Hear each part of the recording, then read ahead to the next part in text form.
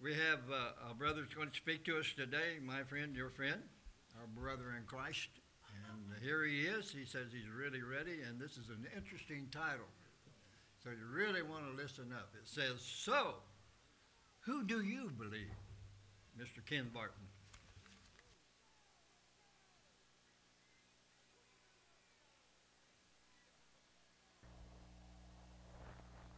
Y'all have been coming here since, what, 1999, but Sunday school, they knew what I meant.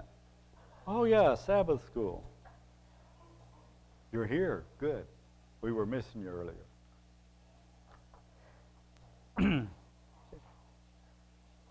There was a class that was given a lesson on owls, first grade teacher. So she asked the class to draw a picture how the birds swoop down to get their prey for dinner. One little girl presented her drawing of an owl, and its wings were neatly folded, its eyes closed, and a dead mouse laid nearby. When asked about it, she said, well, it's just like you said. The owl swoops down and then prays before dinner. Kids catch on sometimes. So I guess you can hear me. This is working, right? Good. I turned my ear down. So, who do you believe? But why do you call me Lord, Lord, and not do the things which I say? That would be Luke 6:46, if you're keeping track. Actually, the title could probably be, do you believe in God, or do you believe in a God? There's difference, There are many who say that they believe there's a God, or some gods. But sadly, they're not really interested in determining what is true, and that's a shame. So let me state, for the record, that I believe in Jehovah God, the supreme and almighty God. I believe in the Messiah Jesus. He's also called the Christ. The difference being Messiah is the Hebrew word and Christ is Greek, and they both mean the anointed one. I believe God and I believe Jesus. There's no difference between them. So when I say I believe God, that's what I mean. John 14:6, Jesus said, I am the way, the truth, and the life. No one comes to the Father except through me. And in verse 7, if you had known me, you would have known my Father also. And from now on you know him and have seen him. I've shared this before, but I'll gladly share it again. I was healed from grand mal epilepsy when I was about 5 years old. After being anointed and prayed over at Calvary Temple Church in Oakland, California. It was immediate, in my opinion, because I've never had another episode. And I was having them on a regular basis before that. I also claimed healing from COVID pneumonia about 2 years ago. I believe in God, and I believe in the power of God. Ephesians 1:19 through 23. And what is the exceeding greatness of his power toward us who believe, according to the working of his mighty power, which he worked in Christ when he raised him from the dead and seated him at his right hand in the heavenly places, far above all principality and power and might and dominion and every name that is named, not only in this age, but also in that which is to come. And he put all things under his feet, and gave him to be head over all things to the church, which is his body, the fullness of him who fills all in all. His words his words are everlasting, absolute truth that we must absolutely believe. And why is that? Because anything else will bring his judgment upon us. There are 9 verses in the Bible where God tells us that he is a jealous God. And I've got them listed at the end here. If I still have time, I'll read them. But right now I want to read Exodus 34:10 through 17. And he said, behold, I make a covenant. Before all your people I will do marvels such as have not been done in all the earth. This is God talking to Moses. Nor in any nation, and all the people among you whom you shall see the work of the Lord. I guess he's actually talking to all the people out there in the wilderness on their way to being a new nation. Haven't been done in all the earth, nor in any nation, and all the people among you, among whom you shall see the work of the Lord. For it is an awesome thing that I will do with you. Observe what I command you this day. Behold, I am driving out from before you the Amorite, Canaanite, the Hittite, the Perizzite, the Hivite, and the Jebusites. You could have just said all the ites if they're named Ite. Take heed to yourself, lest you make a covenant with the inhabitants of the land where you are going, lest it be a snare in your midst. But you shall destroy their altars, break their sacred pillars, and cut down their wooden images. For you shall worship no other God, for the Lord, whose name is jealous, is a jealous God. Lest you make a covenant with the inhabitants of the land, that they play the harlot with their gods, and make sacrifice to their gods, and one of them invites you, and you eat of the sacrifice, and you take of his daughters for your sons, and his daughters play the harlot with their gods, and make your sons play the harlot with their gods. And you shall make no molded gods for yourselves. You probably realize already that God told these things to Moses right after Moses came back up to meet with him, after going down from the mountaintop and finding the Israelites worshiping a molten golden calf that his brother Aaron had made. Our believing God is essential to our being successful in service to him. Moses and God were so close that God spoke with him as to a friend. 33:7-11, Moses took his tent and pitched it outside the camp, far from the camp, and called it the tabernacle for meeting. And it came to pass that everyone who sought the Lord went out to the tabernacle of meeting, which was outside the camp. So it was, whenever Moses went out to the tabernacle, all the people rose. Each man stood at his tent door and watched Moses until he had gone into the tabernacle.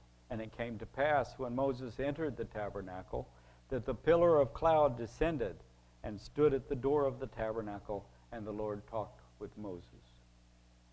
All the people saw the pillar of cloud standing at the tabernacle door, and all the people rose and worshipped, each man in his tent door.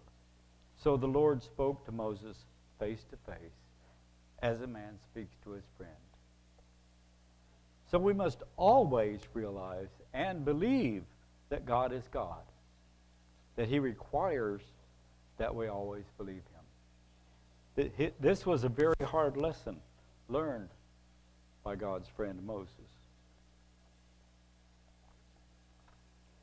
When they were in Kadesh, there was no water, so the people did their usual thing. They whined and complained to Moses and Aaron. And Numbers 23-11. And the people contended with Moses and spoke, saying, "If only we died when our brethren died before the Lord." Am I getting the sound right? I shouldn't do that, actually, but it kind of irks me sometimes. They get whiny. Of course, I probably irk God when I get whiny. "Why have you brought up the assembly of the Lord into this wilderness, that we and our animals should die here? And why have you made us come up out of Egypt to bring us to this evil place? It is not a place of grain or figs or vines or pomegranates, nor is there any water to drink." So Moses, and that's references to the spies that went throughout the land, and they came back and told them all this wonderful stuff, okay? Now, I'm going to take an aside just for a second. Why weren't they in that place? Anybody remember? Because when the spies came back, I believe there were 12 spies, right? 10 of them said, oh, man, there are giants there. We're not even a grasshopper in their sight. They'll kill us. 2 of them said, Lord's with us. We can do it. So who'd they go with? They didn't go with the 2. So God says, none of you that are 20 over or 40 over, 40. I knew there was a 40 in there. You ain't going. And so they spent 40 years in the wilderness until they all died. That's why they were there. Moses didn't point that out to him. So Moses and Aaron went from the presence of the assembly to the door of the tabernacle of meeting, and they fell on their faces. And the glory of the Lord appeared to them. Then the Lord spoke to Moses, saying, take the rod, you and your brother Aaron, gather the congregation together. Speak to the rock before their eyes, and it will yield its water. Thus you shall bring water for them out of the rock, and give drink to the congregation and their animals. So Moses took the rod from before the Lord as he commanded them. And Moses and Aaron gathered the assembly before the rock. And he said to them, hear now, you rebels, must we bring water for you out of this rock?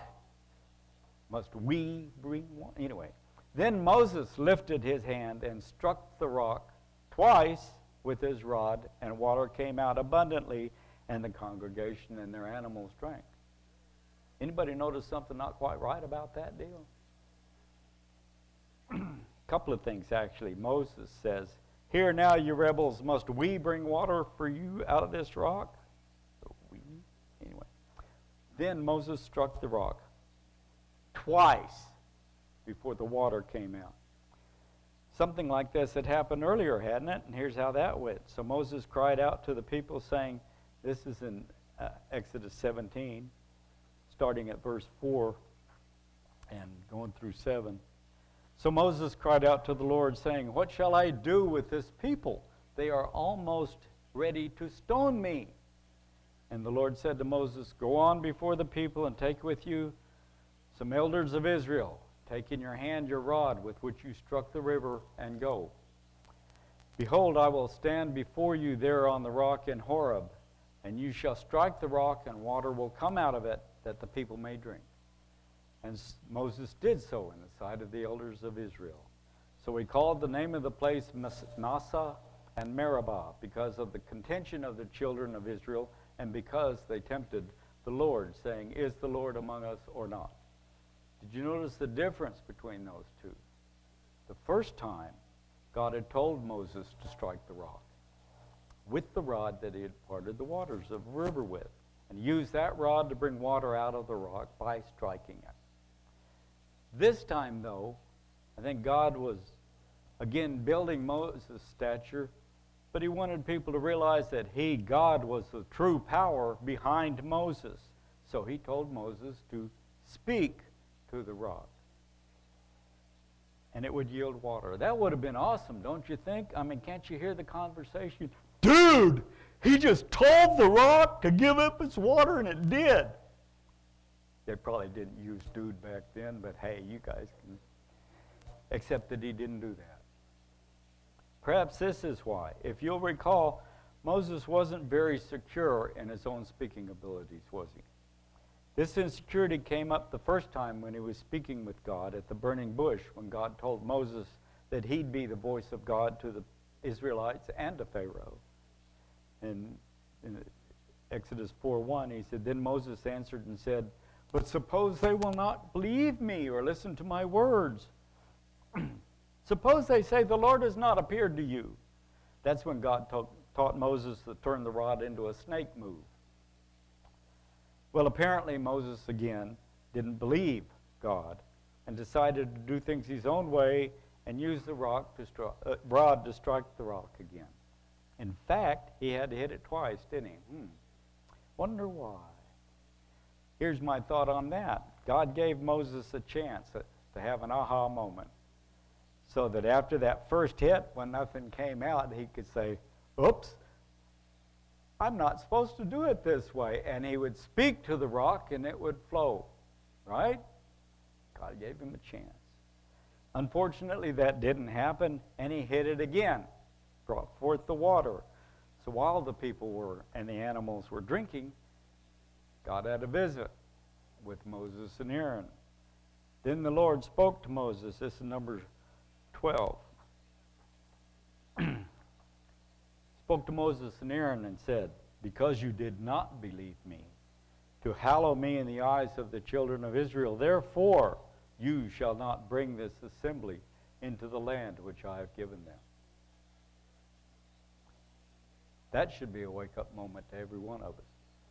God is holy, H-O-L-Y. Our relationship must be within his framework. This is how it is explained in the Old Testament. Leviticus 11:44 and 45. For I am the Lord your God. You shall therefore consecrate yourselves, and you shall be holy, for I am holy. Neither shall you defile yourselves with any creeping thing that creeps on the earth, for I am the Lord, who brings you up out of the land of Egypt to be your God. You shall therefore be holy, for I am holy. And here's how Peter explains it. 1 Peter 1:13 13 and 14. Therefore, gird up the loins of your mind, be sober, and rest your hope fully upon the grace that is to be brought to you at the revelation of Jesus Christ. As obedient children, not conforming yourselves to the former lusts, as in your ignorance,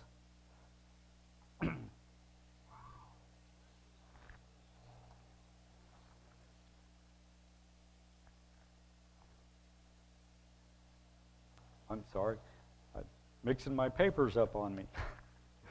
Is your ignorance. And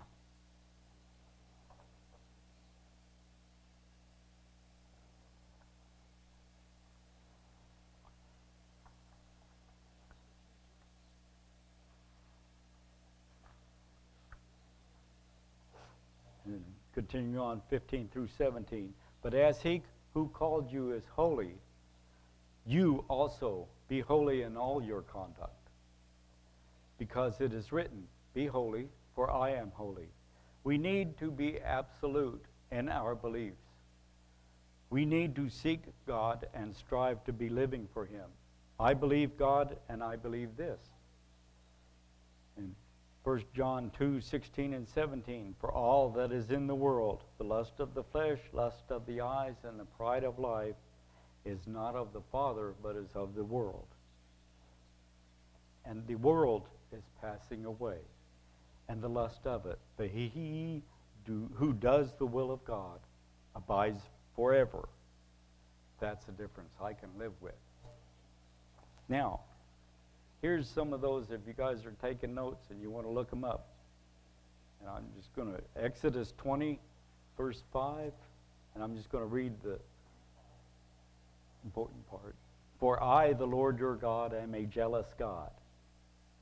Exodus 34, verse 14. For the Lord, whose name is jealous, is a jealous God. Deuteronomy 4:24. For the Lord your God is a consuming fire, a jealous God. Deuteronomy 5:9. For I, the Lord your God, am a jealous God. Deuteronomy 6:15. For the Lord your God is a jealous God among you.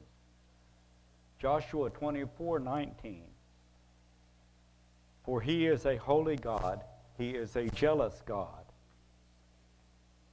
Ezekiel 39:25.